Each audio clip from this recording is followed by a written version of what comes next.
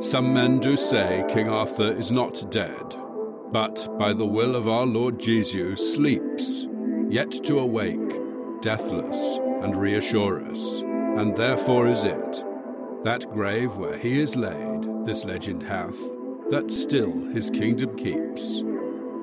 Gather round all you hunks of Camelot, cuz it's your boys in the back to rock the spot, the podcast about Merlin Season 3. And on the mics tonight, yo, Chris and Jeremy, and they're here to break down every episode. So leave those 5 stars and click that download. Enjoy the show, whether you're chilling or working. So let's jump into Season 3 of Merlin, cuz still his kingdom keeps. Still his kingdom keeps. Still his kingdom keeps. Excalibur in the streets and magic in the sheets, huh? I'm Jeremy Greer. I'm skeleton combat expert Chris Mosier. And this is Still His Kingdom Keeps, a creepy but necessary podcast where Chris and I, skeleton combat archer Chris Mosier. SCE, yes. And I cover every single episode of the TV show Merlin, and we are at the beginning of Season 3. We've got a new theme song. We hadn't heard it last week, but this week we've heard it. It's good. Jake raps. This week you've heard it. It's good. Yeah, that's actually me. That's me not you rapping. That is our good friend Jake Lionheart. Go to jakelionheart.bandcamp.com to go listen to all of Jake's cool shit. He's done a bunch of music for us over the years, but he's also just done a bunch of cool music. If you're into D&D at all and you need D&D tunes, like he's got the hookup for you. And if you have a podcast, you can just pay him to make a rap for you. He'll just do it. And he's good at it. Yeah. It's crazy. He years and years ago when I tried to do an anime podcast that went nowhere, Jake made like my favorite intro to anything ever. I still have it saved. I'm never going to use it, but I just fucking love it. It's really good. I remember listening to that anime podcast once and going, I don't like anime. What am I here for? I don't like that. What am I doing? I like Chris a lot, but I don't like Chris anime podcast enough. What's henty? Anyway. What's a Diego face, and why does Chris keep making it?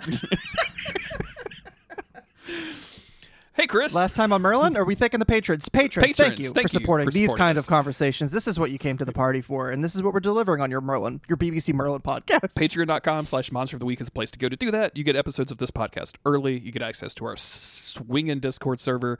Just realize that's probably not a good acronym or adjective nowadays. It's a cool spot. It's a cool spot. It's a cool spot. You should come hang out. Chris. It's a cool spot. What's been happening on Merlin? We ended in the middle of an episode last week. I couldn't believe it. Last time on Merlin, get a load of this. Morgana returned to Camelot after a year of being kidnapped, air quotes. But little do they know that she is working with Morgause to bring about Uther's doom. What else is new? Uther is slowly driven mad by a goopy mandrake under his pillow. Morgause joins up with King Senred to invade the kingdom, and Merlin, tied down and about to be killed by scorpions, called on the dragon for one last favor. It's true. I don't know if Arthur was doing anything. I feel like he was just sort of fretting about. And Morgana was giving Gwen a lot of attitude. So they weren't as important last Arthur was looking down and realizing that he was going to have to take control of the kingdom, even though his father was alive. And he was struggling with both the idea of responsibility and both the internal failures of Uther, having never seen his father be weak before. So he was pretty busy. But he was, Uther was incontinent too, which was a lot. That's a lot, yeah. And nobody can ask Gwen for that. She does so much already.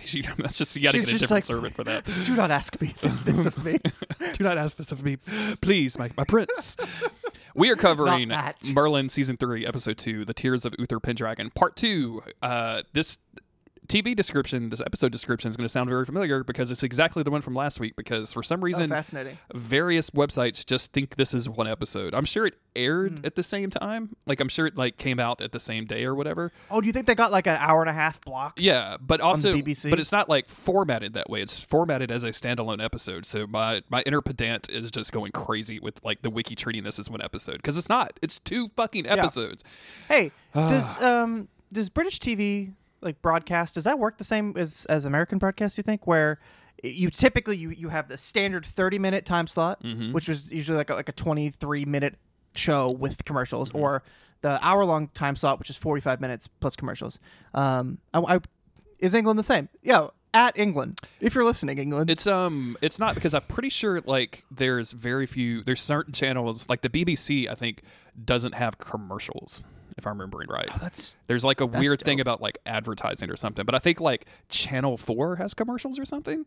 British people at us. Come across the Atlantic. Okay, come hang out and let us know what's British up. people, do you have commercials for depression No, medication? they absolutely do not. It's always like anytime. I think it was our friend Josh Garrity that was saying that recently he came to the U.S. for some convention and he was like, I am at the hotel and I just casually turned on the TV and it is fucking terrifying about the ads for prescription drugs and all of their various side effects. Like, this is disgusting. And I'm like, yep, I This agree. may give you diarrhea and make you want to kill yourself. Oh, dude, it's weird. And all I want is the diarrhea. And it's for ear infections. And I'm like, what? It's so weird.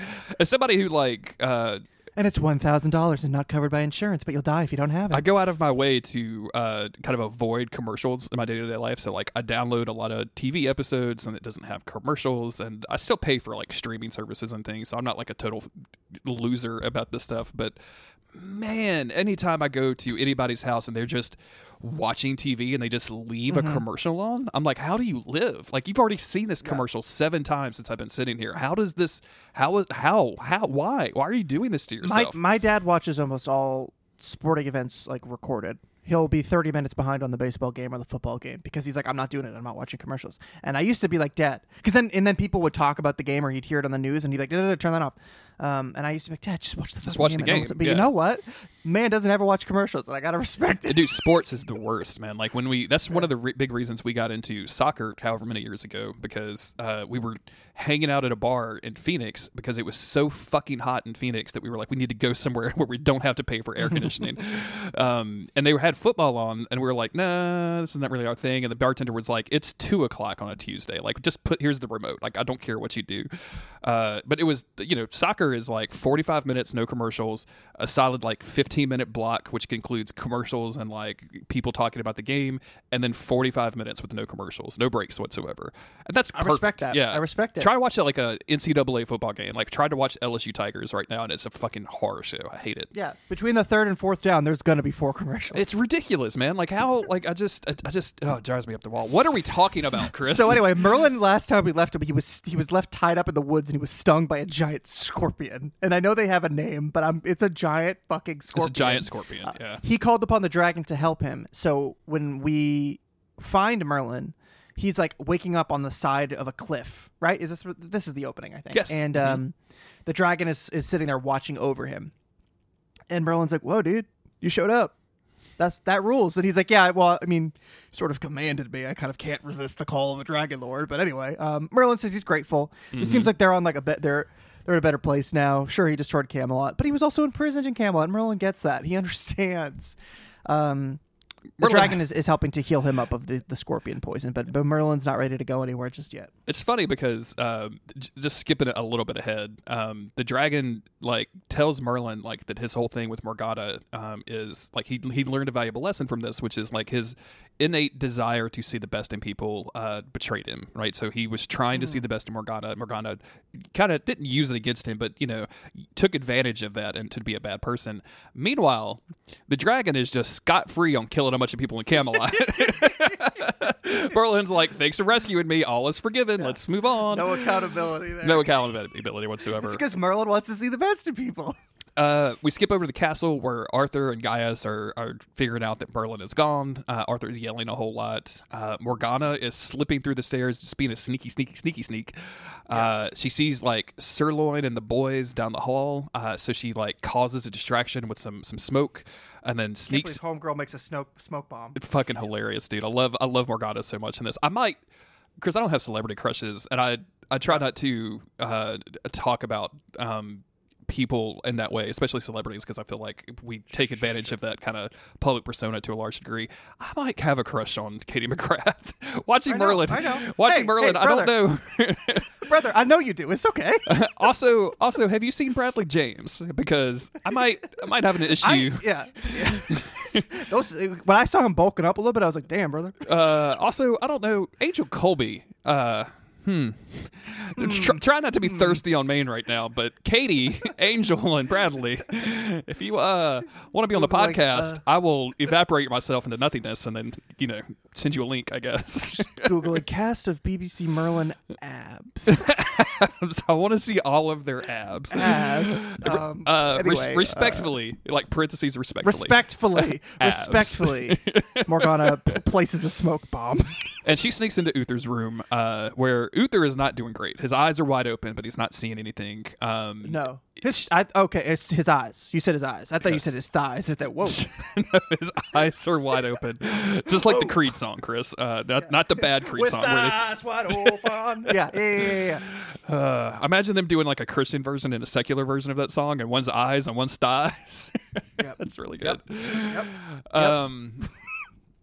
But she is there to squeeze on that mandrake root, make it scream, and make it freak out. Yeah, she came to tug on the mandrake. That she talked. I unfortunately in my notes wrote, Uther is gone off that poppy.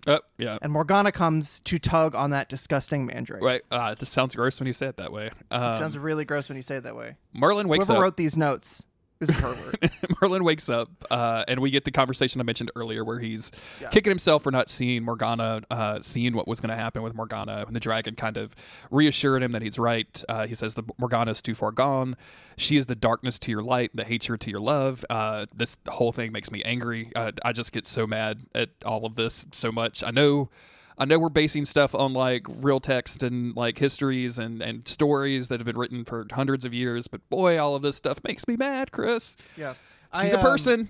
She's not destined to darkness. She's not fucking Anakin Skywalker. Right. That's what they're trying to do here. They're trying to make it epic and big, As much as I have been thinking about how they mishandled it. And by mishandling, it just feels like they didn't drive it home enough. They didn't have enough situations where Morgana is given a choice and she chooses the wrong one. Yeah. Because as we've said, she so often feels so justified in what she's doing. And of course now she's definitely crossing the line. But regardless of the fact that they didn't necessarily do a good job of building her up as a villain, now that they've just decided she is one, I'm loving it. I love absolutely. Morgana. Yeah. I love. Don't get me wrong. This does not affect my love and joy at Morgana in general. I just also and like I love her as a villain a whole lot. Like her just going ham on all of these fools is extremely funny and great. Merlin insists that he's ready to go back, and the dragon's like, "But it's 3 days walk," and he's like, "Nah, just give me a ride." I did some math, Chris. You ready? Yeah. You want to do some math with me? Okay, yeah, hit me with the math. It's 3 days ride. Or 3 days walk, specifically says walk. The average person walks at 4 miles an hour. Okay. Let's say that 3 days walk is like straight 72 hours. So 72 times 4, that's, 288. Am I doing that right? Yeah. So that's, what am I doing here? I've already forgotten my math. I did this 4 earlier. 4 miles an hour times how many hours? 72. So 4 times 72. It's 288 miles, right? So let's say you're at even 300 miles away from Camelot at this point, which is the farthest that anybody has ever been away from Camelot at this point in the series. Yes, that's true. The dragon makes it. How fast do you think the dragon brings Merlin back? It's dark when he leaves and it's dark when he gets there. So let's say like maybe 2 hours. Maybe. Let's conservatively say 2 hours. So that dragon is flying 150 miles per hour. Hell fucking yeah, he is, dude. Air Force One up here, dude. He's breaking the fucking sound barrier up there, and Merlin is loving it. He's yeehawing up there. It's great. Oh, he's yeehawing. He's got the hat. He's riding like he's all in. I like that. So I know we briefly touched on what Morgana's darkness to his light, hatred to his love, right? We talked about that. Mm-hmm. And then he goes, "Your destinies are intertwined." And Merlin's like, "Wait. That's sick." That's okay. so sick. Wait, are you saying like, are we hearing wedding bells in the future? He's like, "No, I said that about you and Arthur too." All right. He's like, yeah. I'm okay with either one of these. Like, I'm totally down. Merlin, the good ending is you choose Arthur for his husband, and the bad ending is you choose, good and evil. I'm sorry, it's not the bad ending. It's the evil ending. It's Renegade and Paragon, right? If this were a video game, yes. The dragon warns him that, hey, you're responsible for the future of Camelot. And then we go to Merlin running into Castle, finding Gaius, waking him up, forcing him to get dressed, telling him that Morgana is responsible for everything. And then they go to Uther's room, which is absolutely trashed. So since she's been squeezing that root, he's been freaking out and just running all over the place and trashing the room. And he's still incontinent. So picture a man wearing like an old-timey nightgown with no pants on, socks but no pants, and the nightgown down to his ankles, and no underoos underneath, and he's incontinent, and he's smashing up the room, throwing pots and pans around. I don't know what the pots and pans were doing in there, but he's a mess. The whole place is a mess, and it smells like it too.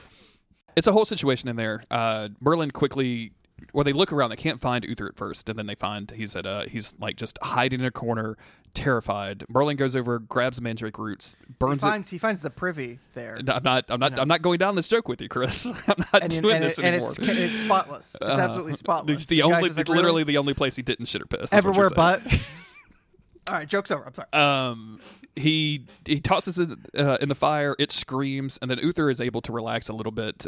Gaius sees this as an opportunity and says, "You must rest," and immediately gives him a sleeping drought where he's going to sleep for the next 48 hours. Does Gaius owe his dealer or something? Why he's pushing this on everybody? Every single solution to every problem is go to sleep for 3 days. It's ridiculous. And don't get me wrong, a lot of my problems probably could be solved by just sleeping for 3 days, or at least avoided. Sure. Either one. Sure. I could do either one. It's just like, bro, you make a commission off these? Why are you what pushing is milk in the poppy on everyone? It's ridiculous. Later, Merlin tells Gaius that, hey, we got to tell Uther about Morgana, and Gaius is like, are you fucking stupid? Absolutely not. He loves that chick. He was. Are you an alien? Because you're acting extraterrestrial right now. Are you a goblin? Are you a goblin pretending to be Merlin? That seems weird, but I've seen the preview for the next episode, and that's possible. So Merlin says, well, okay, we can't just leave her out there because I know that there's more to this plan, which is where we go see. It wasn't just to make him incontinent. It was where there's a whole thing going on. And then we cut over to Morgause, and she's scrying in her crystal, I believe, as Senred marches his gigantic CGI army towards Camelot. Yep. Sirloin. But somebody else sees it too. Yeah, Sirloin. He's out in the woods with the boys on a camping trip. Man, I gotta say, oh shit! I made fun of you a little bit for talking about how great Sirloin was, and then found out very quickly when we made that joke on the podcast that people there was a little fandom. People really, really got into Sirloin. I gotta say, this dude throughout.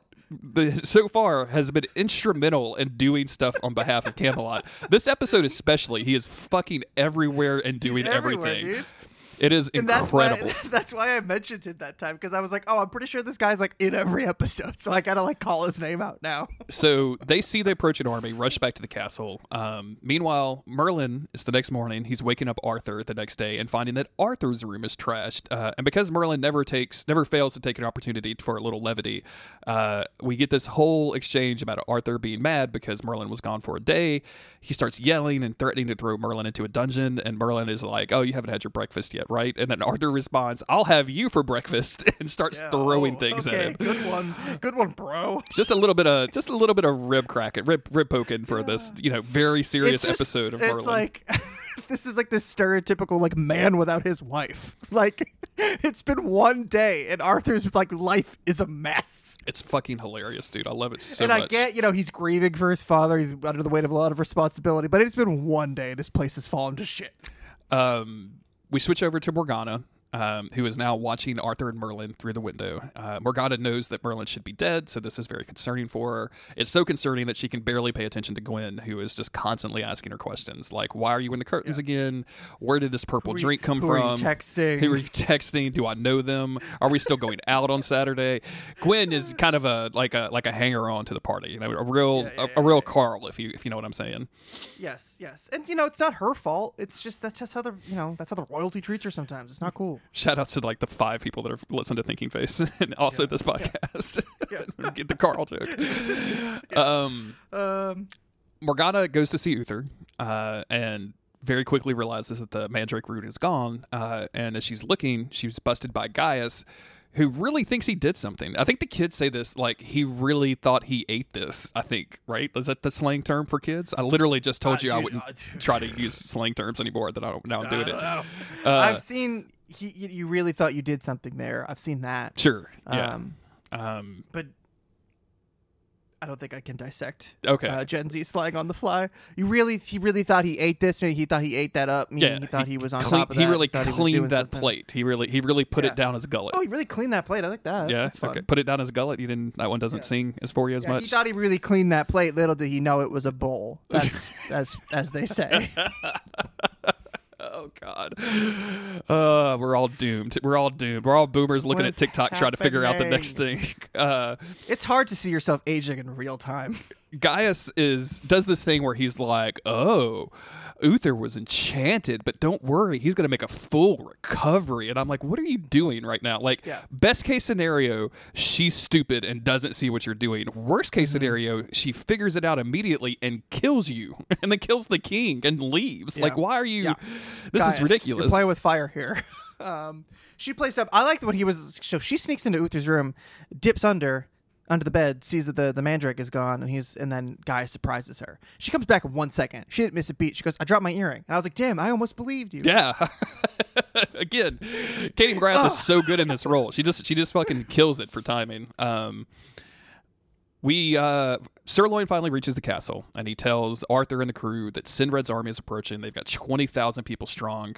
Merlin and Morgana are just staring at each other with daggers during this entire exchange. And then Arthur, like, everybody is like, "Hey, we got to reach out to Sinred and, like, I don't know, give him your Xbox." And Arthur's like, "Absolutely not. 40,000 gamer score on that bad boy. Can't give up the account. Lots of digital games. Not getting the Xbox. Maybe the Wii U.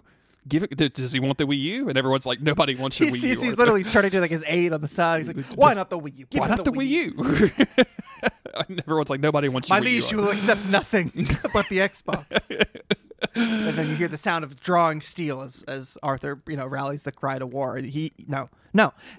That is to a T Arthur's energy. He's an Xbox 360 owner. That's him right there, dude. Absolutely. He's a game dude. He cares about the gamer score. Mm-hmm. He's online talking shit in the lobby. He's not good at any games, but he talks that shit. Yeah, that's him. It's him to a T.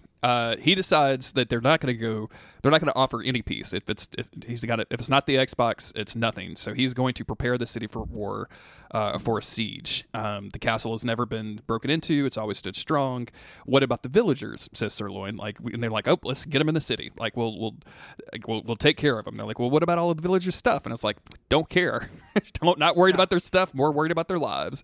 And which is good. Like, I feel like this is a hard decision. We have a scene right after this where Merlin tells Arthur, like, "Hey, you did a really good job. That was a very kingly thing to do," kind of situation. And it is. Yeah. Like, I feel like Uther in this situation would be like, I don't know, send out 5 men to kill them all. Like, he would do something like that. Yeah. And whether or not, Arthur's judgment is necessarily the best course of action. I mean, I don't think we're supposed to doubt him or anything, but just the fact that he's able to make that split-second decision. He puts the lives of the people over anything else, because then, without the people out there, then there go their farms, their villages.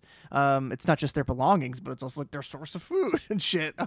They're always collecting grain and shit. Always talk about their stores. So yeah, I think it is good, and I think it's nice that Merlin points it out to him, even though Arthur's constantly making fun of him. It's something you said right there, like where you said you don't think we're supposed to doubt Arthur, and I agree with you. I don't think we are, but man, like, I think the writers sure do make it a point to, like, have people around him tell him that they don't doubt him. Like, we get 2 separate scenes, one with Merlin and one with Guinevere, both saying, like, no, you're doing great. You're doing good, kid. Keep it up. You're doing good work. Like, give him a little pat on the back. Like, I don't know. It's weird. And it's fine. Like, I like those scenes. I like this scene with Merlin, even if it ends with, like, Merlin saying, "Oh, don't worry, I'll be at your side protecting you," and Arthur going, "God help me," which is pretty funny. I mean, and it's interesting. We don't really ever spend time talking about Merlin's purpose. We always just sort of are like, "Yeah, no, he's in it. We don't have to worry about him. He's just got his quest." But I think this whole experience has reaffirmed, like, his I don't know, what he feels like he needs to do, his destiny. Talking to the dragon again, feeling like now it's up to me to stop Morgana because I'm the only one who knows what she's doing. It's like he's a little bit maybe more satisfied with, like, I know I'm doing the right thing. It doesn't matter that Arthur is going to make fun of me and he never knows what I'm doing. I'm still doing the right thing, and I'm happy that I'm able to do this. And I'm whatever. I don't know. No, I'm with it. I'm down. He seemed more sure of himself as he said, "I'm going to protect you." He knows Arthur's going to make fun of him when he says it, but he says it anyway. I think the confirmation from the dragon of like, hey, you this is you got to step it up. Like you were literally guarding the destiny of Camelot and the future of Albion. Really like gave Merlin a resolve throughout this episode that we haven't seen from him. Because throughout it, he is kind of being weirdly cryptic with Arthur, but being very confident and like getting shit done in a way that because normally Merlin kind of just reacts to stuff and goes through life reacting to things, where he feels a lot more proactive, I guess is what I'm looking for. We get a brief shot of Senred and Morgause. The army's almost there. Okay. We've set the stage. Shit's about to pop off. Oh, I didn't realize we were just talking about this. Like, this is the scene where Gwen comes in and is like, "Hey, no, you're the best guy. Like, I believe anything you would do. Yeah. You just need to remember to do whatever is ever in your heart." And there's a moment where you're like, "Oh, they're definitely about to start making out." And she pulls him out and she goes, "If you need anything else, sire." And she's like, and he says, "There's no need to call me that." And she looks at him and is like, "There's every need." And I'm like, I don't. Yeah. You just made sire a weird sexual fetish for somebody. I'm just saying, like you guys inspired somebody to. Yeah. He's like, I don't know if I'm supposed to be like, I don't know how to react to that. Yeah, is that hot or not? Yeah, it's hot or not. He's tweeting.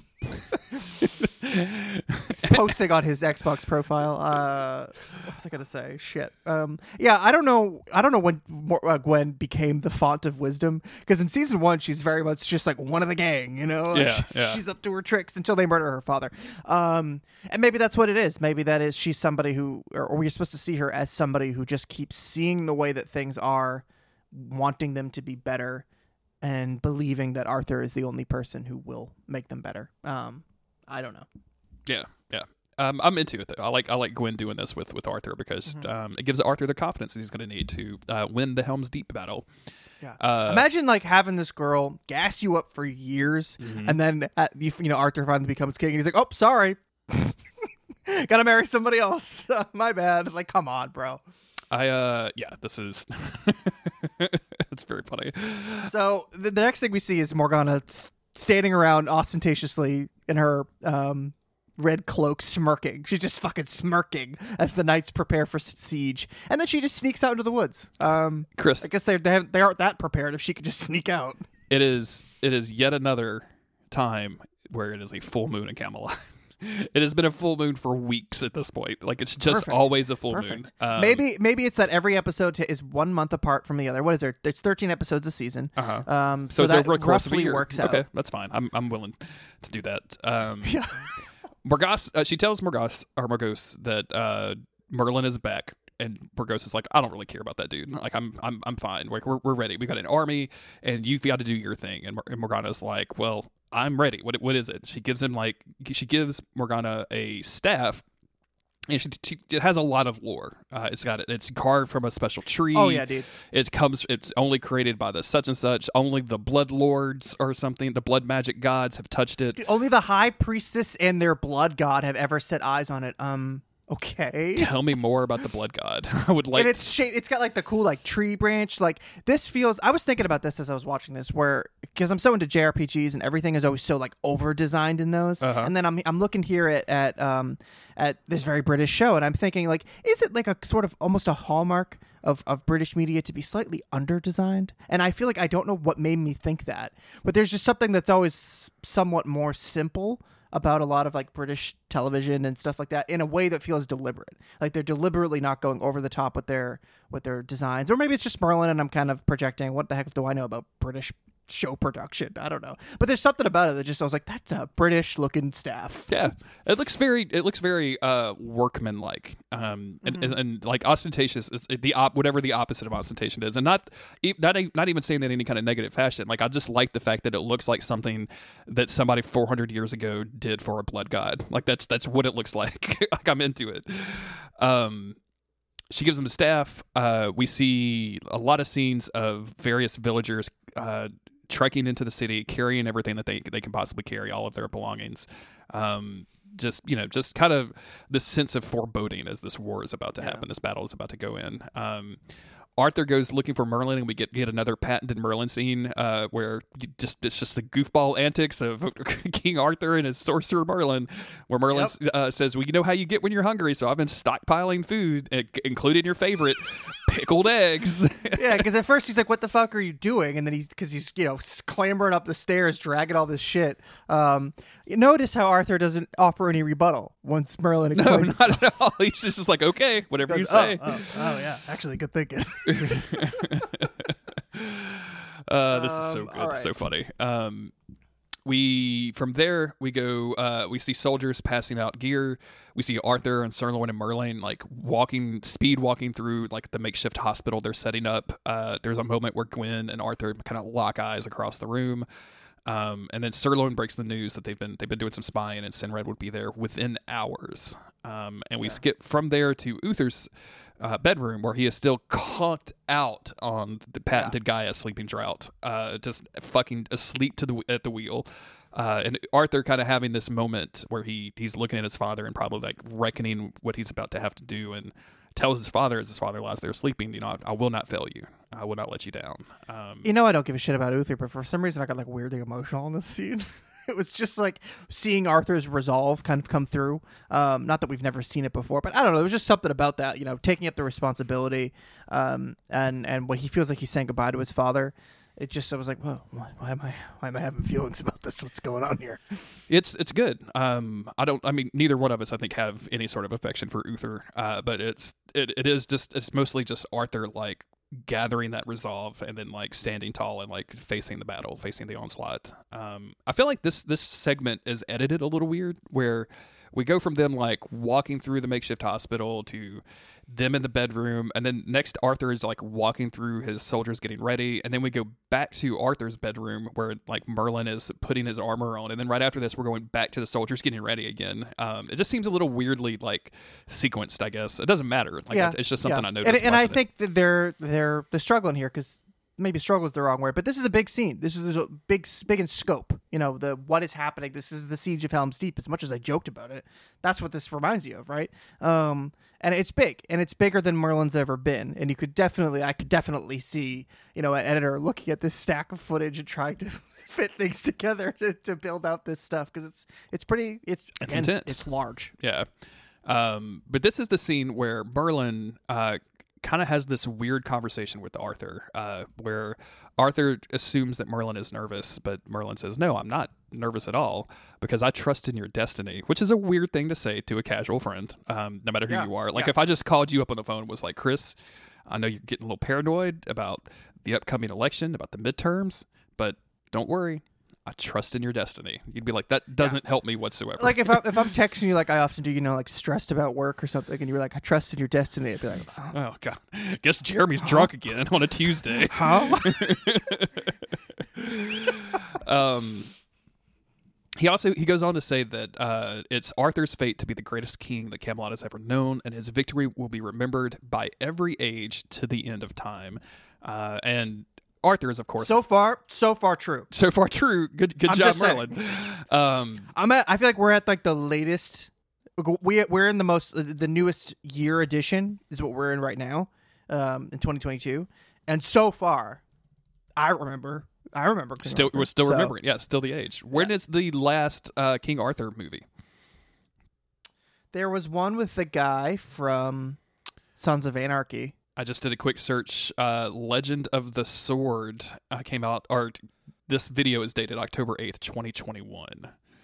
So, that's still pretty. We're in it. We gotta cover that for the Patreon one day. I feel like Guy Ritchie directing King Arthur. We have to do the other Merlin. We need to do all of the Merlins. Arthur, upon hearing that his, he's gonna be the best king of all time, is like, whoa. Hold up, calm down. Wait, but he has this moment where he's like, sometimes like you have this sense of, and he's like, I don't really want to call it wisdom, but I guess it's called wisdom. And of course Merlin takes advantage of it, and there's this offhanded, but don't worry, the rest of the time you're a complete idiot. It's very funny. He's like Merlin. Sometimes you talk as if like, how do I put this? It's almost like you're friends with a wise old dragon. That's sort of the vibe I get from you sometimes. I am definitely getting wise old dragon. Do you know a wise old dragon, Merlin? Is that part of your deal? Is that a thing that you go through?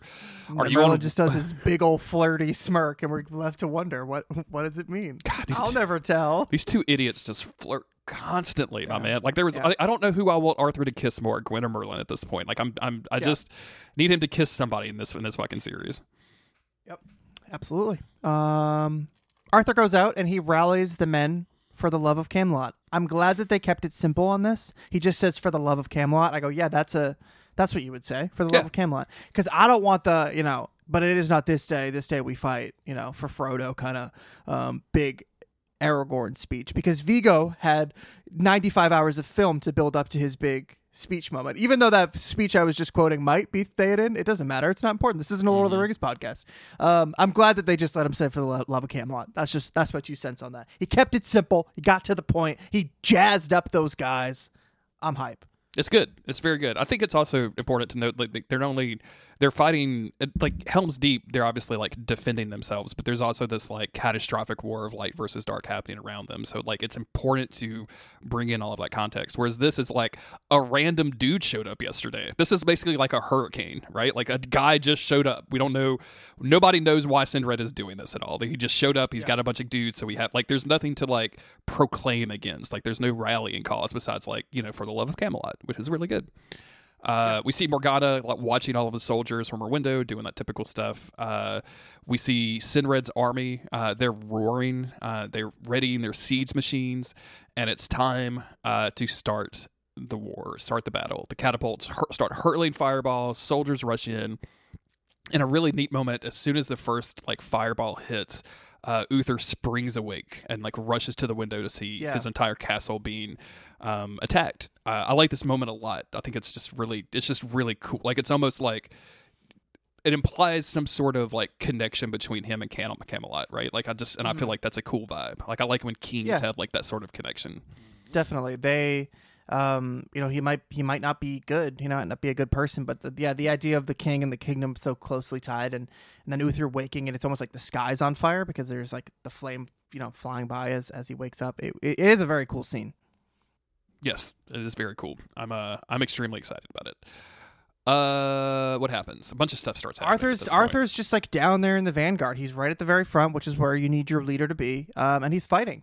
God, these shots are so fucking cool, Chris. When he's kind of like up above the crowd and fighting downwards, like it just looks so fucking awesome. It's amazing how great this is. This is like on par with Lord of the Rings, like with the Battle of Helm's Deep. I won't hear anybody say that it's not. Like this feels just as thrilling as something like that. It is, or like the Battle of the Bastards or something. Like it is scaled in a way that you would not expect from a fucking TV show. It was awesome. It was really awesome. It was tough to almost take notes on this because like every second I just want to like be glued to the screen and I didn't want to look away. It's the first time watching it. I remember just being like, "Holy shit!" Like Merlin, like they're just doing it. Like this is the kind of shit as a fantasy fan you love to see these huge battles, and Merlin can do all the silly stuff. They can do the bromance stuff. And then they finally, they sharpen it back in and you go, we just got a big ass like fantasy medieval sword battle happening here. And it's awesome. Yeah, it's really, really great. And this is where we see Uther like waking up and like he's in his armor and we see him running down and like, I'm a Uther hater. But like, again, it's just like, there's something about it that kind of, you just go like, damn. Like the king is just like rising from the fucking dead to coming back and fight with them. He doesn't do very much, but it's still like it's an epic moment. Yeah, he rushes to the front line, like he tries, and I think that says something about him as a person that he rushes to the front line. It also says something about him as a person that he massacred a bunch of kids for having like having parents who had magic. Yeah. Like a man could be two things. He could be both. Yeah, you can be both. There are two wolves. Is that? Yeah. There's two wolves inside of you. One is a mass murderer, and one of you is kind of okay, I guess. And one of you's brave. I don't know. Inside the castle, Merlin is kind of running around. He tells Gaius to keep an eye on Morgana, who is ostensibly like helping with the injured. And then he rushes back to Arthur. On his way over, he's almost exploded by a fireball. We see the invading army has like set up ladders on the outside. They're trying to climb up as the Camelot is trying to like force them down. This battle is just going like a fucking like crazy, dude. This is all over the It's place. going crazy. It's going crazy. Morgause and Sinred like are watching from a hill in the distance. Both of them are pretty satisfied with how this is going up. And this is when when Uther makes it to the front lines and Arthur sees him. And of course, Arthur's first reaction is to grab him and pull him back, where Uther is immediately shot in the leg by a crossbow.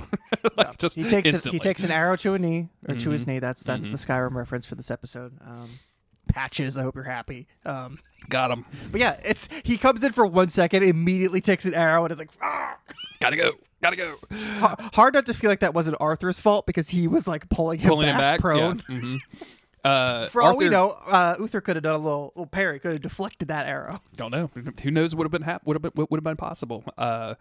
Arthur, as he's pulling Uther back, he orders a general retreat as the army starts to break through the barricades that they've set up. This is when Merlin arrives, and as nobody is looking, everybody's attention is diverted. He causes a huge fireball explosion, holding the invading army back just briefly, giving the Camelot team time to regroup, as it were. We're going to switch back to Morgana, who sneaks off. Gaius notices, though, and follows her outside. She runs into the castle, into a room where she gets the staff.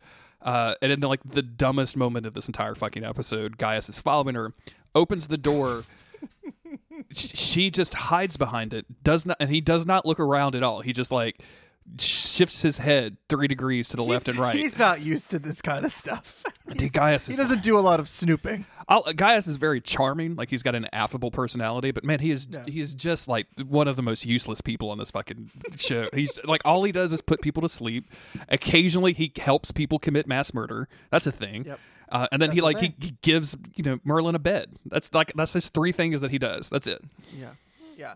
He and he's also just sort of exposed himself to Morgana here. If she didn't already know that if Merlin had probably told him something, now it would definitely seem like he suspects something, and he can't be trusted. Mm-hmm. So good job. Good job. You played yourself. Arthur drags Uther back to the well that he saw his dead wife in, which he doesn't see her again. Rough I don't think. Place to stop, but also very funny to me. Arthur is like, hey, I got to get over there. Don't worry. You need to rest. Once you get well, I promise you will have a kingdom, which is, pretty cool. Sinred. And then Uther gets helped away by Merlin, which is just, he's burning up inside. He's like, who is this? Who is this kid? Who is this child? Who is this little motherfucker helping me? At this point, Merlin feels very familiar with Uther. Like, he knows his place, but he's like, yeah, I mean, he knows who I am. We've had conversations before. Meanwhile, Uther's just like, who is this? Do you work for me? Do I pay you? Do I pay anybody? What is going on here? He's so hungover from the drought. No, sire. You don't pay anyone. You don't pay anybody. Barely have benefits. Sinred is getting impatient. He wants to kind of charge in, but of course they're waiting for the traitor on the inside to do something. So we see. Oh yeah, if you thought this episode was reaching its climax, just no, wait. Not at all. I've got like a page and a half of notes left. It's going to be a long one, everybody. But we see Morgana sneaking through the castle. Merlin brings Uther to the hospital and finds out from Gaius that Morgana is gone. And then we see Morgana, who arrives in this vault. She's doing 2 things down in that vault. She's wearing armor and she's smiling evilly. I don't know where Morgana got this armor from, but I love it. She wears it when they go to visit Merlin's village. That's true. Yes, this is her. Yeah, I'm in trouble. This is her combat armor. You're right. I forgot about that. Yeah, this is her combat, and it seems like this is just something she has, because when she fights Merlin in a little while, she fights with somebody who's like, yeah, I've been trained with the sword, which just makes me think like, yeah, this is just like a thing that she's like practiced and trained in, and Merlin certainly isn't. So we see a moment with her in this vault, like obviously full of graves, some sort of mausoleum, I guess, underneath the castle. Merlin is desperately looking for her, and then we see Morgana slam the staff down. And I love this, like, really, like, I'm going to say sketchy, but not like in a untrustworthy way, but just like an actual, like, kind of just a skit, kind of like weird, like rough edged sound effect that they do, and then immediately like snap it off to silence as Merlin senses the staff being sit down. Really fucking cool. I love this so much. It's cool. This moment has been a lot of loud, chaotic battling, and then to have just this total moment of silence after this strange sound. She does the spell. We see more Merlin react to it. We see Morgause react to it, and then the sounds like fades back in. Yeah, It's just extremely cool. Like I love this so much. And then what do we fucking see, dude? Morgana watches as skeletons rise up from their graves. How? And as the skeleton combat expert, this would be my time to shine. You've been training for this literally. I've been your training my entire whole life for life. this. I've been training literally my whole life to fight skeletons. This is great, dude. The staff shoots out beams of light and it fucking resurrects presumably past kings, heroes, knights like of Camelot to fight against Camelot. I never until it became like a bit that I didn't realize that like actually like I just like love a good old fashioned skeleton with the sword. Like there's something about that is just so perfect. When I found out that Dark Souls just had a lot of skeletons with swords, there's no like, you know, rotting flesh or broken armor hanging out. They're just fucking white pure ass, fucking bleached skeletons. skeletons with swords. Yeah. Can't tell if this was my dead father or whatever. Like there's no like Pure internalized bone, dude. horror. Pure bone. Just animated bones, just and with a little bit of attitude. What do you think the bones and local bones is for? It's all about the skeletons. All about the skellies, my man. And you know.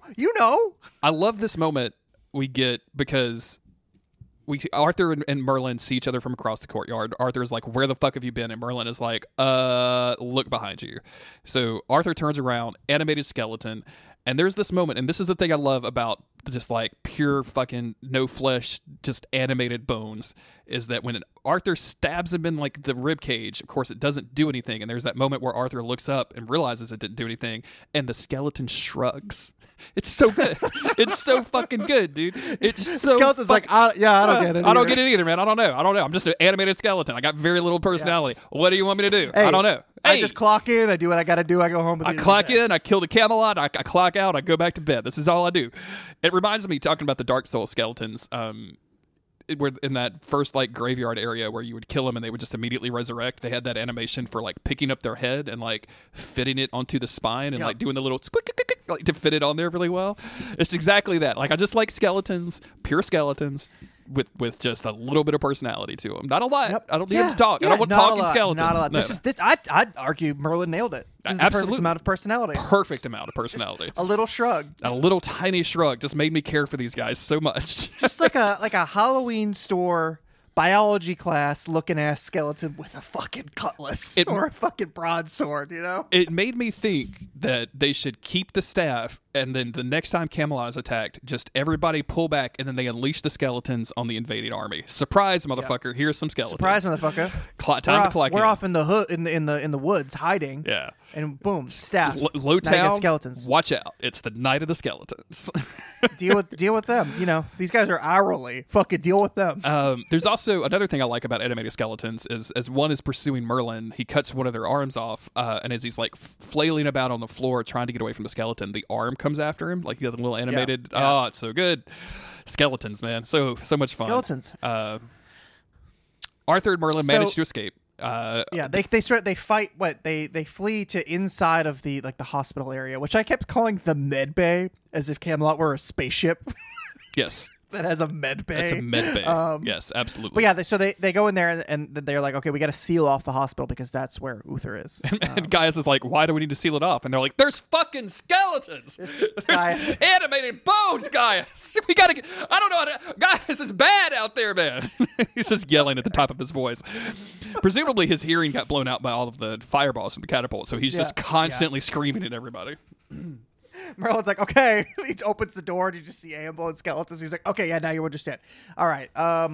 Uther's trying to get out there. No way. That's not going to happen. Army of the Dead is here. They want to keep telling us that the knights have to fight a battle on two fronts.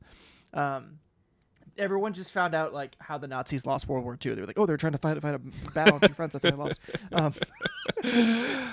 Merlin leaves to go down to the basement. We see clips of the outside. Basically, Sinrad's army is gaining more and more ground on Sirloin and his knights. And this is when Sirloin like kind of pulls back from the front line, looks behind him, and sees skeletons approaching. So of course now everywhere you look, dude, skellies fucking everywhere.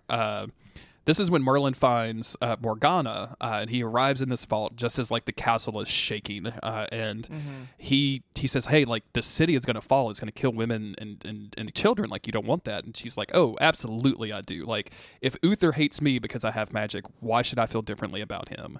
And this is one of those things where Merlin is like, you could change your mind. And she's like, Merlin, you don't have magic. You couldn't possibly understand hide it away. And I'm like, just fucking tell her. Connect with the person. Tell her, dude. It's so frustrating, man. Like, it's so absolutely frustrating. Like, and I don't know that now is the time to do that, granted, right? Like, No. the time was before. Like, maybe right now you don't want to reveal all of your magic tricks to her. But, like, man, it's so... Connect with this woman on a fucking human level, and maybe she won't try to kill Uther and your entire family. Like, I'm just saying. I feel like you tell her now, she's gonna be even more mad. Oh my god, You this didn't tell her would be before. so much worse. Yeah. This is definitely not a tell her. This is way too late to tell her at this point. But man, it's so. It just highlights all of the stuff that you and I have said over the course of Morgana's like turning to the dark side or whatever. Like, it's just like she's literally going through the same thing Merlin is going through. And if Merlin and Gaius had just fucking reached out and helped her along that path and helped her hide it and given her companionship, they wouldn't be going through any of this. And that's the problem with this, is it's not that she turns. A character turning to evil, it can be a lot of fun, which it is here. The problem is that it's just sort of our main character's fault, that he didn't do more, which could be a tragedy, but at the same time, it's just like, it always kind of holds everybody else up above, like, oh, well, she's the bad one and you're the good ones. But she's just justified. And again, they're just going to dive into the evilness, and she does hesitate for a moment when Merlin is like, please, like, I beg you, like, don't do this. Like, magic should be used for good and all that. And they have her hesitate a little bit. There's still some of that in her. And then they're just like, you know what? Fuck it. Morgana's just going to go full evil now. It doesn't matter Who cares? anymore. She's just the bad guy. Let's have a sword fight. It's this whole thing is really, really frustrating. But like you said, it's just going to be a sword fight. So I love that Merlin does this thing where he's like, you know what?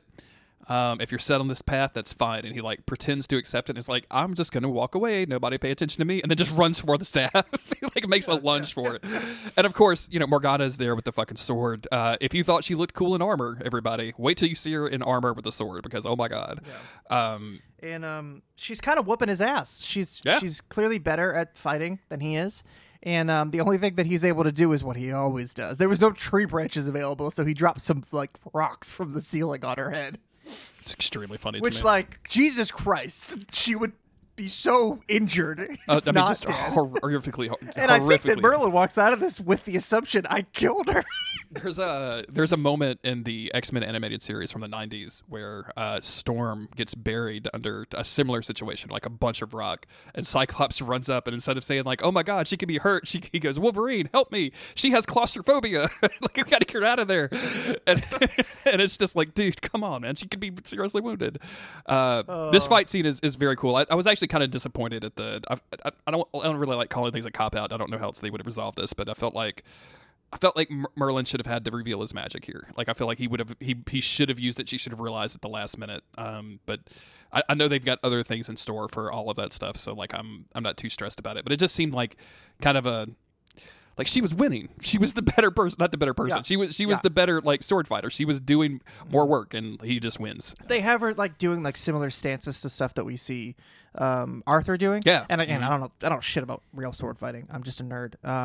But I like that at least that there's that like, consistency. Like, oh, they would have been trained the same way. Arthur obviously spends all day doing it, but she's no slob herself.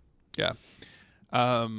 She's Merlin, out. On the other hand, he runs over, grabs a sword, slices the staff in two, and then all of the various animated skeletons that people are fighting start to fall apart. There's an extended scene of Arthur just being kind of confused about this, and I really like the idea of Arthur being like, I don't know where the skeletons came from. I don't understand why they died. We win. Like, just asking no questions about it. I don't know why they died. Maybe I did something. I don't know. And I love as the skeletons collapse, just the way that Leon like charges back in, like you said, like they're giving him a moment. Like, this is amazing. Moment. This is God, I hate to talk about Harry Potter, but who is the kid that could have been the one or whatever? Neville. This is like the Neville Longbottom moment of in the last movie or book or whatever. Like, this is just him. As soon as the skeletons like collapse, he turns around and is like, "We're still fighting, bros," and just leads all of his men right back to the front line and begins to win. Like, starts pushing back. We get one of those high shots again that we see the armies clashing from above, and we see them pushing Sinred's men back. And at the top of the castle, we see the Knights of Camelot like knocking back the ladders, knocking back the men. Like, they're winning. And And we go to the hill where Morgause and Sinred has been watching, and Sinred is like, I would rather fail you than watch my men die. I'm out. We're leaving. And Sinred is such a weirdo in all of this. He's just like, I guess I'll do it, but also not a lot. Like the moment I'm losing. It is funny that like, I don't know. It's like he was seizing an opportunity, but as soon as he realizes like all of his dudes are gonna die, he's like, "No, I'm out. I'm out. Yeah, I don't want it. I didn't want it this bad." It's like, like I was weirdly like, "Oh, that was respectable of you." Like, that's not the black and white villain I sort of expected on this. Where would just be like, "No, we will fight until it's over." Like, but no, he was just like, "Oh, the skeleton part didn't work out. You know what? Fuck this." Exactly. Yeah, it's very funny to me. Where are we at? The next day. Yes. Merlin is, I think he's talking to Gaius. He must be, because he says he has to tell Arthur about Morgana. Mm-hmm. And then, what is it? Oh, God, is this one? Oh, okay. No, all right. My notes confused me. Merlin is talking to Arthur, and he's like, hey, I got to tell you about Morgana. And and Arthur's like, oh, we already know what happened. And Merlin's like, what the fuck does that mean? Cut to Uther addressing everybody in the throne room. And he says, hey, we know there was a traitor. We know that they summoned skeletons. Pretty cool. There's like light applause. People are like, I don't think I'm supposed to applaud for this. Even settle down. Even Leon is like, I had to fight them. They almost killed me, but I gotta say, one of them did a shrug. It was a nice touch. It was a nice touch. The skeletons were good. It was pretty good, and they all have a laugh because skeletons got no kills. So it's sort of it was a good laugh, and then Uther says, and we have the person who outwitted them to thank. And then he points over at Morgana. She's taking the credit. And then her and Merlin have the fucking hardest staring contest of all time. This was the first time where I was like, oh, she looks like a bad guy. Because she was grilling him like you wouldn't fucking believe. But not in like a I'm really mad. Just like it was just intense. It was high intensity glare. Mm-hmm. And Merlin's just giving it back to her. Merlin, by the way, who's had a darker toned scarf on this whole episode. Oh, I didn't even notice. To reflect the seriousness of Helm's Deep. It's not the bright blue that it usually is. It's been a darker look. Is it a somber blue? Like what kind of blue? I didn't It's a bit of a somber blue. Okay. It's a bit of a deep somber blue. It's almost like a funeral blue, if that's such a thing. So yeah, now Merlin is super upset because obviously Morgana is in the good graces again, and we skip to dinner that night with Gaius and Merlin. Where Merlin, and he's like, shouldn't she be on crutches or something? Like she got crushed by rocks. And he wonders why Uther is so blind to Morgana's true nature, and Gaius is like, I don't know, probably because she's super hot and cool. I don't know what to tell you, man. Yeah. Like, I don't know, Merlin. Eat your fucking dinner. Shut the fuck up, man. It's been a long day. Okay, we were at war like 6 hours ago. All right, chill the fuck out. Just eat your fucking slop, would you? Yeah, just eat the slop. All right, I'm just done. I'm done with this fucking day, Merlin. Jesus Christ. Do you want another sleeping potion? I will Dama tap your ass in a heartbeat. I'm not afraid to. But Merlin does say, he's like, I'm not afraid of Morgana. I just feel sad for her. I just feel that she's bitter and full of hate. Again, justified. But I think as a podcast, we're going to be really annoying if we don't just shift perspectives to the she's evil. We just embrace it now. Yeah. She's the baddie. She's the bad guy. She's the villain. Whether or not it was justified. Yeah. They didn't do a good job. Because, man, she's so bitter. She becomes so bitter and full of hate. And Merlin's like, nothing could make me that angry. I'm like, what if you didn't have Gaius? What if you didn't have a talking fucking dragon? What if everyone was super fucking shitty to you all the time? What if your dad wasn't super cool and around a little bit for a day? I don't know, man. Like, what if instead of anyone listening to you, they just gave you drugs that made you numb all the time? Yeah. What if you were addicted to lean and zines? Like, that's a thing that is real, man. That's a lethal combination. That's a lethal combination. And notice how she's found this newfound self-confidence. No, the zine's nowhere to be seen, dude. She doesn't need. She doesn't need the zines. Yeah, the zines are out of the picture. She's outgrown the zine. Mm-hmm. I mean, we'll find out in season 4 that she is still working on one, but it's like way different. It's like got like lacy, not lacy, just a higher quality print. It's not like made out of like printer paper anymore. Like she's like up to the quality of it big time. Well, it's mostly because it's it's based on she like got a laminator, so 1930s French black and white movies. Like that's the kind of a topic nowadays, which is a little frustrating. Yeah, it's a little hard to. It's a little niche, I guess, is what you would say. Yeah, but that's Morgana for you. Just as Merlin says, nothing could make me that angry. Arthur storms in the lab and demands Merlin's presence so he could do laundry or something. And then Merlin says, well, maybe I need to retract that. And then the episode ends with a laugh because that's what Merlin does. That's what you need. That's what you need because I'm 13 and I love the show. And if I don't go to bed with a laugh, my mommy will be hearing about it. Absolutely. I will call my mom, Karen, and we will complain to the establishment. What a great episode. Like we talked, it's easy Kick-ass episode. It's easy to compare this to like the Battle of Helm's Deep. And I think like it is like that's what this feels like. Very much like the only thing that this was missing was Leon skating down a shield and firing arrows at Cedric's men. Hold on, let me go look at the trivia real quick to find out if that actually happened and they just removed it. They was like, no, that's a little too much. That's a little too much. He was like, I could do the stunt if you want. I can do it. Don't worry, I can do it. I can do it. I've been practicing it actually since middle school. Let's see if there's any interesting trivia about this. Two-parter, blah blah blah.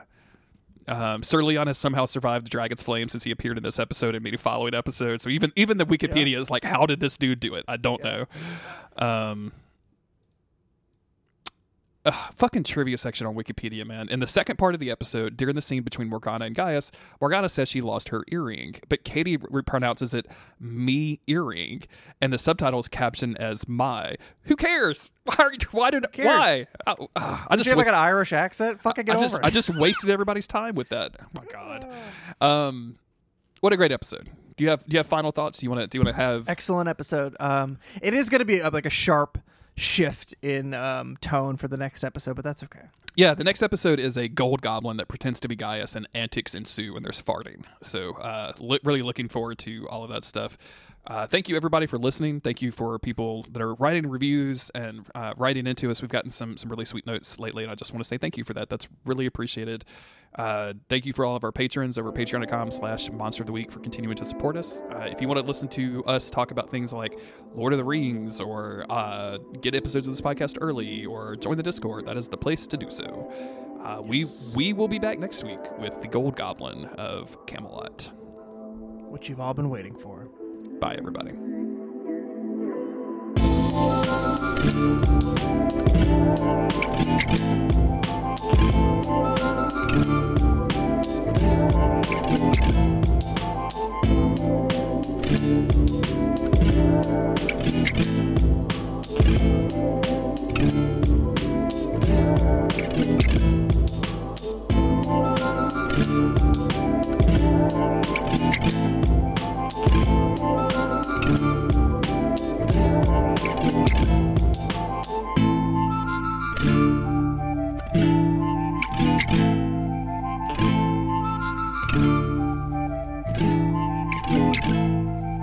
Jeremy.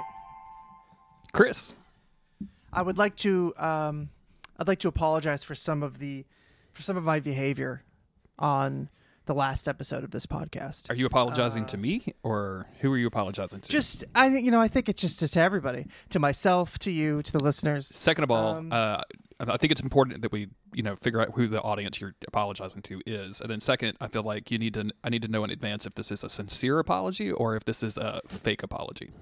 Well, this apology is to my haters. Okay. And See, I didn't know that you had haters. I thought you just were a hater. Are people hating the haters? I came on here with hater energy. Uh-huh.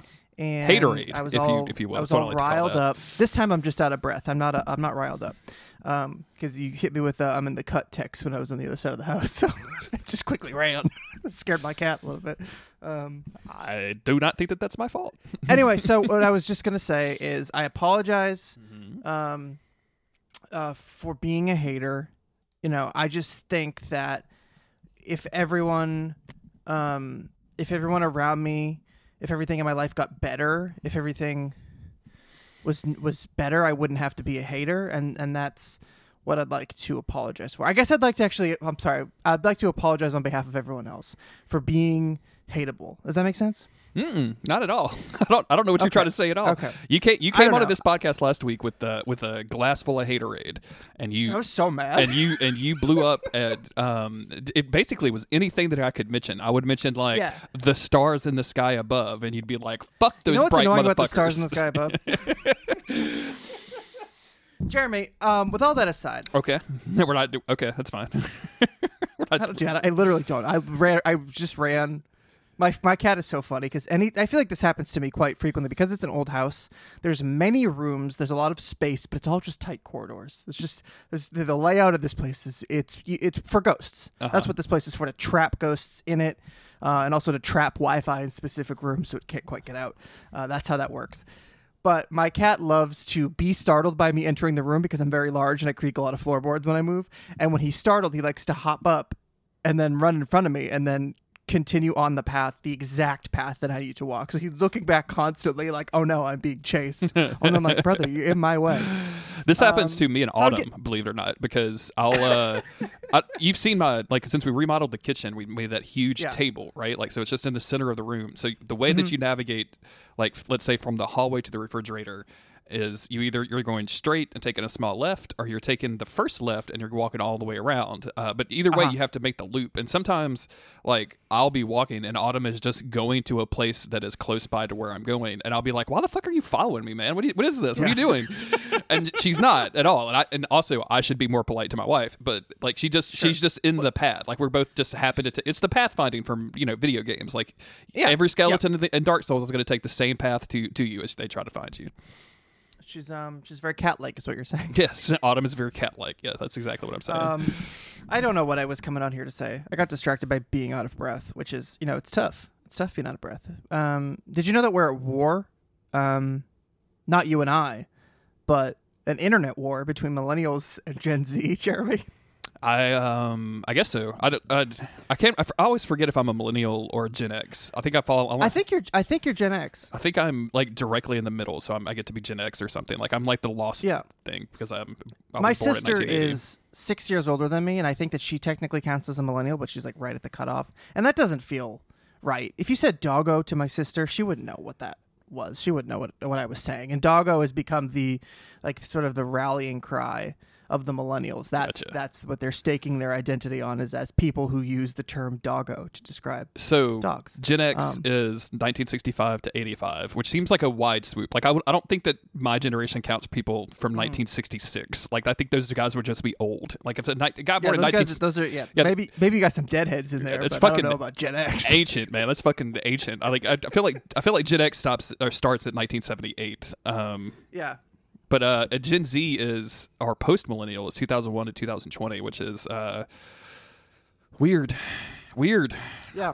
And so I guess the millennials, as I've been seeing, unfortunately, I spent about 3 days on TikTok, and that'll mess up anybody. And that's where everybody's discussing this war. And I guess as a millennial myself, that stuff's being fed right into my algorithm. And I think the Gen Z is going to win. Gen Z is going to win. They're making fun of millennials. They got too much ammo on us.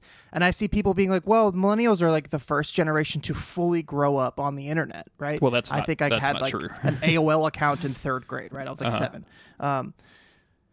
And I just think with too much history of our failings posted publicly on the internet for us to really be able to defeat the next generation. So that's just my 2 cents on it.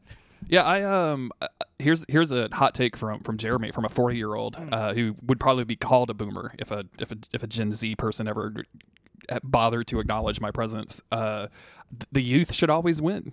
Fuck the old people. Unfortunately, you're right, and that's what the millennials need to understand. Because millennials need to get out of the fucking way, man. Like, it's time for the kids to make fun of the people that are older than them and all of the stupid habits. And that's the thing. Is for everything that I see, like a Gen Z, like I work with some younger kids, and by that I mean like 18-year-olds. And the stuff that they say just drives me insane with just how asinine and silly it is. But then I think that's just sort of all teenagers. That's of every generation. Everybody's a little bit annoying when they're a teenager. But then the stuff I see online, the Gen Z stuff, personally, just way funnier. They got way more ammunition to use than millennials, because millennials do say stuff like doggo. I can't think of a single other expression, but every millennial expression is incredibly annoying. Everything that we do is annoying as a culture. I mean, but you have to, like, millennials specifically, like, we lived through the dog pound. Like, we were there when like, Snoop D-O Double G was there. Like, for a good solid 4 years, dogs were extremely cool. What up, dog? Hey, what's up, dog? Yeah, it was just a whole thing. That's the thing, is I don't think Gen Z understands the the sway that the term dog in any shape or form Right? had over Yeah. our vernacular. And also, they don't have to, and they're more than welcome to make fun of me for it. I don't care. Like, I feel like they should be making fun of me. I should not be connected to Gen Z. I shouldn't know Gen Z slang, right? Like, we made that joke a long time ago where I said, I'm Shake Family, and that was me just basically acknowledging, like, I will never, ever be cool again in my entire life. Like, I will never know the slang. Anytime I said the words, a video came up on my For You page to Autumn the other day, and she was like, never again. I need you to not say that expression. Just lie to me and tell me that you got the video from the internet. I don't want to hear about a For You page. That sounds super dumb. And she's right. I shouldn't be knowing that slang. I shouldn't know what the sex noise is. You know what I'm talking about? One of my favorite things about Jess is that she has just refused to ever gain information about the internet. Like, I'll be like, oh, it's on the trending page on Twitter, and she goes, what's that? And that used to annoy me, but the more I thought about it, I'm like, that's beautiful. It's beautiful. Yeah, she just goes on and like looks at what she wants to look at, and then it's done. Then it's gone. She puts it away. She's not invested in whatever drama is trending today, and that's a beautiful thing. Not at all. Yeah, but as you're saying, like, oh, I don't think we would know any like Gen Z slang, and like, yeah, I didn't know any, like, I wasn't cool when I was that young. You know what I mean? Like, I wasn't hip to my own times, let alone to the new times now. We had our own like internal. Like, our friend group had like slang that we would use, and that was about. I mean, so we didn't use like the same internet vernacular. We would say flata, which is with an F instead of later, like see you later. And there was some convoluted story about somebody just saying later so fast in like in a flurry that it came out as flata.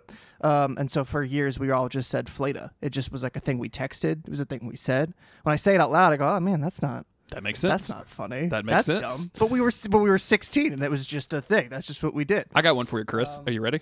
Hit me. Cool beans. Cool beans.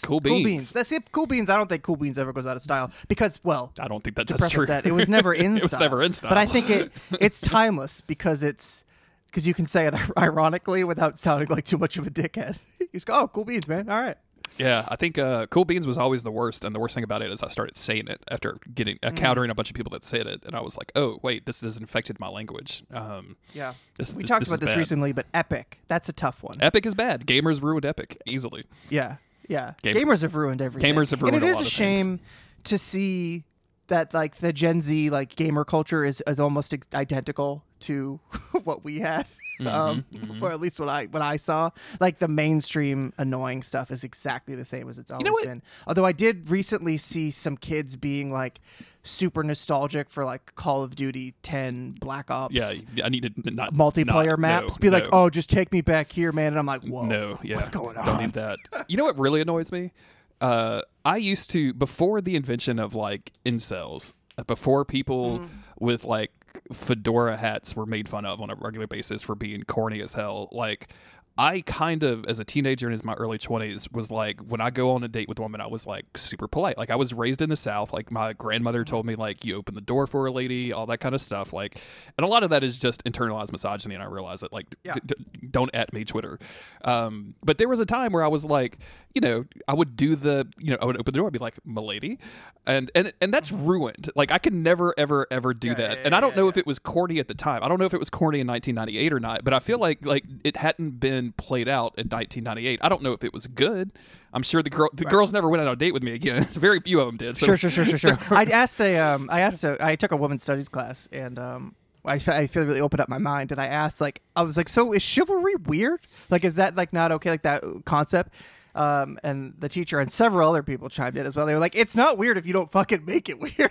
Yeah. Like, if you don't make it your whole thing, like you can open the door for a woman and not have it be weird. But if you make your whole like thing about like, no, I must open the door for women because they can't do it themselves or something, then it's weird. So if you were just trying to be polite and just, be a gentleman, I don't think there's anything weird about that. I had an encounter with my coworker who went on kind of a mini rant about sexual harassment in the workplace and said the classic boomer line of, it just feels like you can't even talk to a woman in the workplace anymore.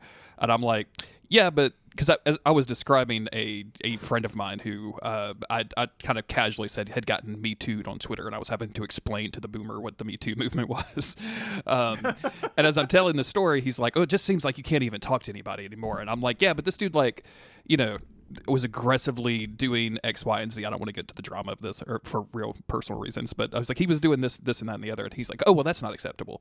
And I'm like, yeah, but you wouldn't do this in the workplace. And I'm like, oh no, absolutely not. And I'm like, so you can. You would be able to talk to women. Just don't do all of those horrible things. Yeah. So what exactly are you saying you can't do? Like, I mean, just give me the list of things that you feel the need to do in a workplace and that just can't because of Twitter or because of the internet. Yeah. Like, please tell me what these things are. It's so weird, dude. It's so fucking strange. Very weird. It's very strange. Anyway, so I do apologize for being a hater. To tighten it back up on that. I don't know what I had a bit. I had planned a bit, but then I kind of forgot what it was. Then you got here and you were out of breath and out of bits. It wasn't enough oxygen getting to my brain. My out-of-shape body was jogging for a second. Can I tell you about the new video game I've been playing? Oh, sure. And then I'll tell you about a game. I've been playing Hard Space Shipbreaker. All right. First-person game. You sign up to work at this corporation. There's a weird bit about them taking all of your genetic code so that they can rebuild you every time you die, which I guess is just like an in-game reason for you like continuing to live, right? Video games really feel the need to do this nowadays, and I'm like, I can just die and restart. Like I can just die. It's just a video game. Like you guys don't have to do all of this. But your job is to scavenge, or not scavenge, I guess, but to salvage spaceships. So you're floating around this bay. There's a furnace, and then there's like a processing unit, and then there's like a barge at the bottom, and you're like pulling off pieces of spaceships and sending them to the appropriate place with your little gravity gun. You got a gravity gun, you got a little cutter, and each little spaceship is like a little kind of puzzle box type situation.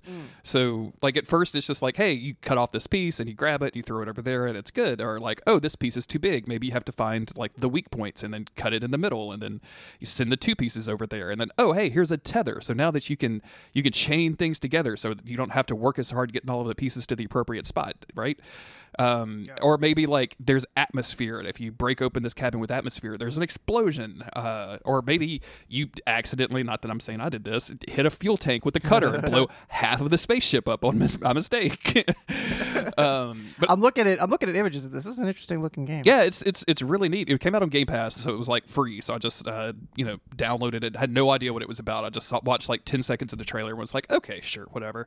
But I am like, dude, I am addicted to this. Like, it really does scratch that like puzzle box kind of itch in my brain where I just spend like, I'm probably playing this for way too long. Like, I'm sure there's people online that can like dismember a ship in 5 minutes flat or whatever, but I'm spending like 45 minutes to an hour just like carefully, making sure that I get all of the outside pieces first, tearing off all of the individual like door panels so I can get extra credits and all this other stuff, dude. I'm going all in on it. It's so much fun.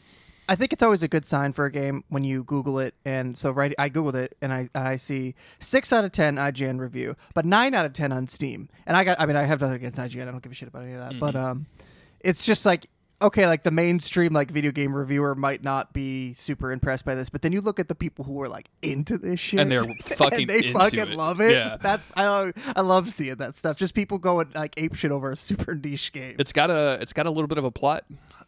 So like, one of the characters in the game was like, hey, do you want to join my union? And then all of a sudden we got like a company blast of, we're coming to the local establishments to investigate unionizing behavior and all that kind of stuff. So there's like a plot, and I'm sure it's about capitalism and how capitalism is bad and all this other kind of, for me, what feels like pretty standard like sci-fi tropes nowadays. Yeah. But it's I don't know. Like I just the core gameplay. Like I don't even care about the plot whatsoever. Like I'm just in it to take apart these ships, and I've seen that they're eventually going to give me like demolition charges. So now that some of the ships are coming up powered, so I have to be careful. Like I have to maybe sneak around the sides and like depower them before I can. Before you could drop demolition charges. Before I can take pieces off of the thing. So it's just real interesting. I'm just really, I don't know, dude. I'm just digging it. Like I feel like I could definitely like probably play this a lot faster, right? Yeah. But I spent 90 minutes on a ship, dude. Like it was a big ship. It was worth 17 million credits. I was like, I'm just gonna make sure I'm gonna wring every drop out of it. I bet you were focused on it the whole time and like enjoying the hell out of it. I was. Because it's not like, you play a game that makes you want to check your phone or whatever. Mm-hmm. So that sounds like it's good. I will say, if people are interested, at the very beginning of the game, it'll give you the option of like what difficulty you want to do, and the top 2 difficulties are locked. The medium one it gives you, or like the normal difficulty gives you, or forces you to refill your oxygen on a regular basis, and it sets a time limit for your shift. So for like the time that you can work. So I played like 4 or 5 missions, I guess is what you call them. I broke down 4 or 5 ships in that difficulty. And then like just all the oxygen thing is like, oh, my oxygen meter's out. I have to float over there and buy oxygen and then float back to do what I was doing. So it added nothing to the game for me. Like there wasn't, and if you damage yourself, like if you fuck up your helmet, then like your oxygen will still leak out. Like so I feel like the stress level is enough. And then the shift thing was just like, oh, you only get 10 minutes at a time, and then they force you to like go to sleep and wake up and continue. And I'm like, well, it was just an interruption in like the fun. So I just put it on the easiest difficulty, having a blast. I had to restart the entire game to do it. Didn't mind at all. Just restarted it at the beginning, having much more fun now. So yeah, it's such a weird difficulty thing, but it sounds like it'd be a better experience. I mean, I guess maybe once you get like super, super hardcore into it, you might be like, yeah, I want the time constraints. I want things to be hard. Yeah, I feel like there's, with these kind of games, like there's definitely like 2 approaches to it, and there's like I want to relax and like slowly pick this apart and like treat it like a puzzle, or I want to show the world that I am the best at this, so I'm going to go hardcore with it. And that's how I shifted eventually with The Long Dark. When I originally started playing that, I would always like die on like the first or second day. I'd freeze to death, get lost in the snow, something would happen, and then I got to a point where the normal difficulty, it ends up getting really boring. Like you always have that first burst right at the beginning. Like when you start off, you don't know where you are. You got to scrounge for food and supplies, find some shelter. And then you get like, an hour or so of like really strong gameplay because it's so frantic to stay alive. And then after that, it can really slow down. And that game has its ups and downs. It's just, it is what you make of it. But now I typically will play it on the hardest difficulty just because I want to constantly have that thrill. Unfortunately, that means that I constantly lose and then have to start over because if you die, it's permadeath.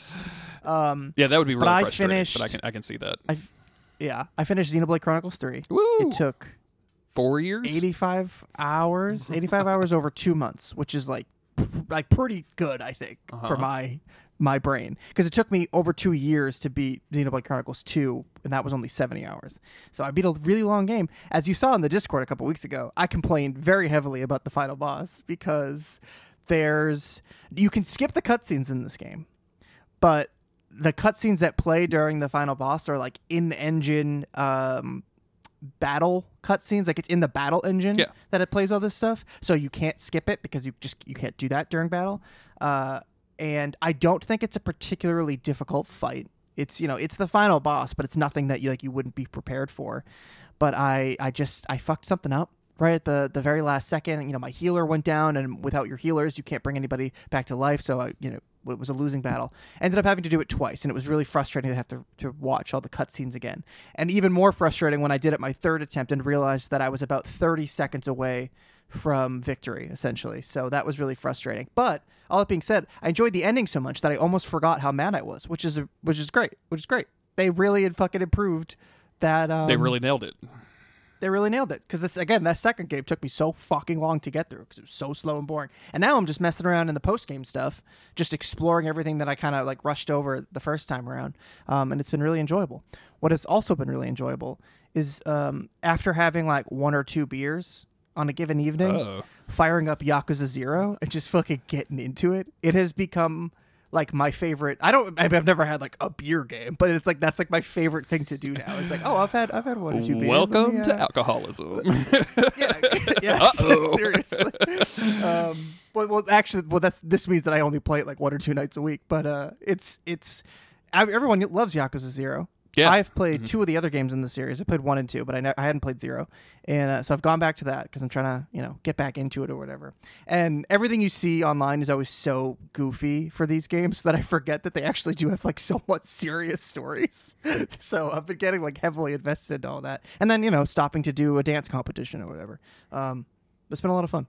So your story about getting frustrated at the final boss, I was taking apart one of those ships. And one of like the panels on the side was this huge panel, so I can't like pull it with my gravity gun. I have to like attach 2 tethers and then like have it move to where it needs to go. But it's U-shaped, and somehow or another it got caught. Like if you picture like two like hangers side by side with like a middle piece, right? And it has to go to the left hanger, but it gets caught on the piece, and it's just it just gets caught. Like I can't move it. Could not for the like the physics engine. Something happened where it was just attached permanently. Was trying to pull it off. I literally like took apart the entire ship, and then I had the idea of like, oh wait, I bet the ship is heavier than that part, so I could attach the tether to the ship and it'll pull it off. No, pulled the entire fucking ship over there. Made it so much harder. It was really frustrating. Ended up taking the entire ship apart and like getting 96% or something of salvage, and was like, you know what? I don't care. I don't care. I win. I'm just gonna leave it in the fucking base. See you later. Yeah. Video Did you games. end up checking out that game Potion Permit? No, what is that? Is that the? Oh, that's the. I think you sent that to me. I can't remember. Is that the one where you like you do the little RPG thing and you like it's like a it's like Stardew Valley, but you make potions and you like help fix sick people back at the village or whatever. Yes, Yeah. yes. I saw the link on PlayStation, but I didn't play it. No. Jess started playing it, and she's super into it right now. Oh, really? And, it's a rare experience where because she eventually bought it. It looks like Stardew Valley. She played it for a few minutes and was like, this was a waste of money. I'm not feeling this. I'm not vibing. And then she just got quiet for a while. Uh-oh. And then the next thing I know, it's been 4 hours and she's been playing this game nonstop. What you described, when you make potions, like with mini games for like everything that you do, so it's not just like a passive thing where you drop a potion on a guy and heal him. You have to craft them by like solving like a little like Tetris puzzle. That's the only way I can describe it. What you were just describing reminded me of that. But yeah, it seems like a pretty interesting game. Haven't played it myself, but worth checking out, I guess. I feel like she would be a good candidate for a Steam Deck. Like I feel like anybody definitely, like just having weird indie games like that would be like, and the ability to like mod The Sims on the go would probably be really valuable for her. Oh god, I'd never see her again. She's done, but she would because it's a Steam Deck, so she could just play it in the bed with you, play it on the couch with you. That's true. That's true. I think what you meant to say is you would never talk to her again. She would never talk to you again. Sure. She'd be like, babe, quiet. Just shut up. I'm playing video games. You wanna talk about Merlin? Yeah, let's do it. Merlin. I'm begging of you, please don't tempt my king. Merlin.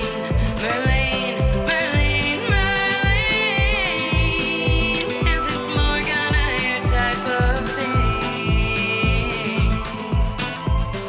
Your magic is beyond compare with big old ears and bold cut hair with ivory skin and eyes of golden gleam. You flirt with him with no shame. You roast him like a summer flame, and he won't look away from you, Merlin. The dragon calls you when you're asleep, and it's all you can do to keep your secret when he catches you, Merlin. And I can easily understand, but keep your magic off my man, 'cause this clock won't mean so much to me, Merlin.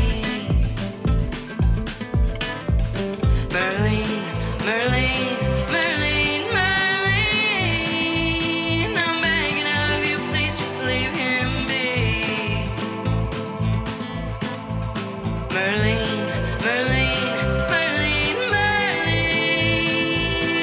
Please don't take this hunk away from me.